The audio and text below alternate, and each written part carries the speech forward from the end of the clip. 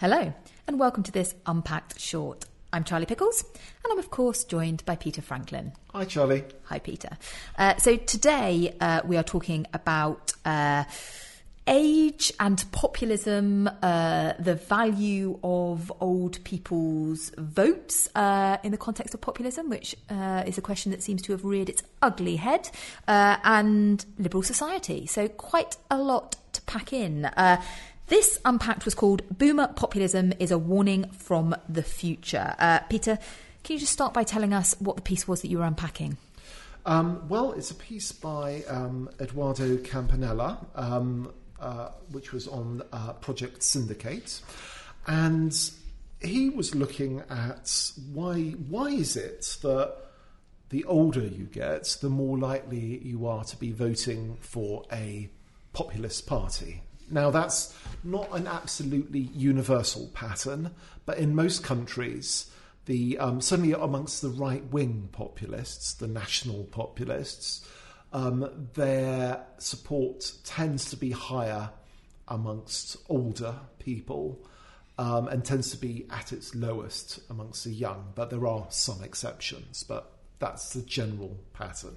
And so we're focusing on the right-wing populists, as you say, Peter, and you make the point in your Unpacked. If you look at Corbyn's Labour, or you look at Podemos in Spain, or Sanders in America, obviously big young people, contingents, and support especially there. Students. Exactly. Yeah. And there's lots of reasons for that. But we're focusing on the right-wing populism. And effectively, I think, what Eduardo is saying is that this is all about economic insecurity.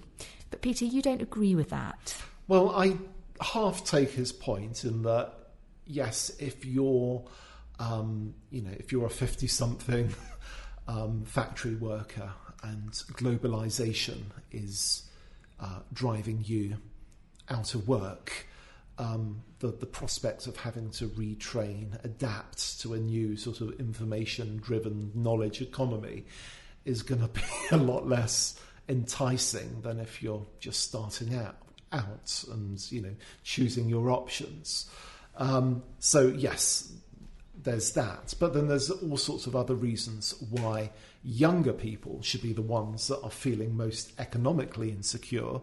You've got massive student debts. You've got, in a lot of countries, very high levels of youth unemployment, which are generally higher than adult unemployment. Then you've got the cost of trying to get onto the housing ladder. With housing prices having gone up, well, that benefits those who already have their homes, i.e. older people, but not those younger. So there's a big sort of, in economic terms, a big issue of intergenerational injustice, which hits the young much more than the older generations. So we accept there's a little bit of a economic insecurity question, and certainly that was the very popular response, and I don't mean popular in populist terms, but very popular response of kind of pundits and commentators, and indeed some politicians in the immediate wake of the Trump victory. Yes. Everyone said, well, these are just blue-collar workers that are, fearing for their jobs going off to China or Mexico or elsewhere. And Brexit too, very much. Absolutely. A sort of generationally driven sort of divergence there. So we accept a little bit of the economy, but that really doesn't explain things. It's interesting you mentioned Brexit there, because actually there have been some polls done which show that people who voted for Brexit, so in the Leave camp, actually accepted or would accept some hit to the economy if actually you still got Brexit, you've got a return of sovereignty, you've got the nation state back, showing that actually the economy, which is sort of a slightly obvious statement, but the economy was not the big thing in Brexit. And likewise, if you look at income levels for voters in America, actually Trump's voters were on the whole slightly wealthier than many of Hillary Clinton's. So clearly the financial doesn't explain possibly even the lion's share of why people vote. So, Peter, you have the answer of what does explain. Well, I think it's much more likely, and this is by no means an original observation. People like Matthew Goodwin, for instance, have made it, saying that the crucial issue is cultural insecurity, not economics. And so, what do we mean by that? What do we mean by cultural insecurity? Well, to feel that, something has gone wrong within the general society in which you live. And I think there's a number of reasons why older people might feel that a lot more than younger people. For instance, if your concern is, loss of familiarity, too much change, too much disruption, well, when you're young, everything is new anyway. Everything is a discovery. When you're old, you've got that experience to draw on, and it becomes that much more sort of discomforting when things that you were familiar with change. When green fields you used to look out on are built over, when the communities in which you live in change substantially, when old institutions, pubs, churches, things like that close down, when sort of cultural things, in music or literature or whatever, there's change, and suddenly you feel like, oh well, I don't belong anymore. That's cultural insecurity. And you talk about in the UnPacked a series of graphs or charts that you had come across, which you think also helps explain perhaps why the older we get, the more likely we are to want to see less change, and we want to hold on to the familiar. Can you just talk us through what those charts showed? Yeah, I think these were. I think it was drawn from American census data, or at least where they time surveys. That's what I'm looking for. They ask people, a whole range of people, how they spend their days. And these charts showed who you actually spend your time with. Say how much time do you spend with friends?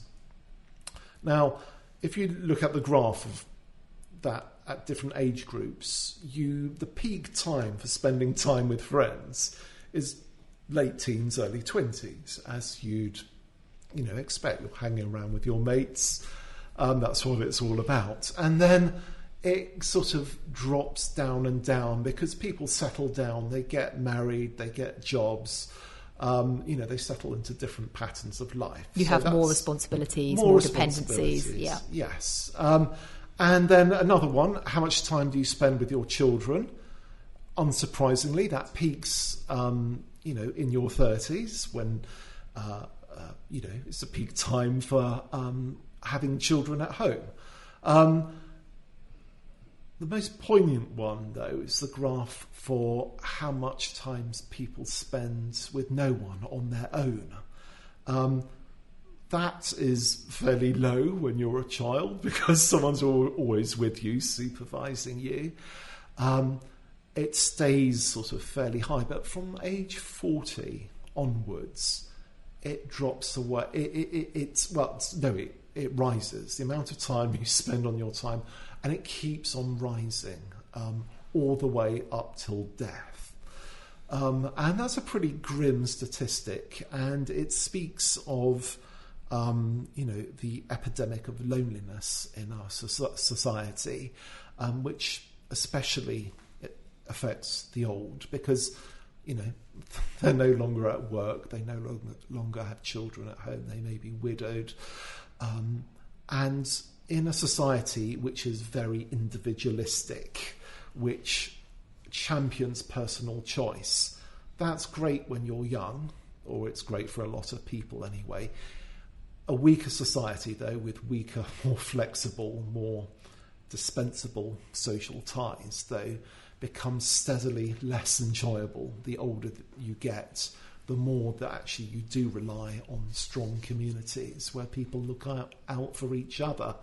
And therefore, today's older generation, who ironically were the kind of founders of the sort of post-war, very individualistic me generation.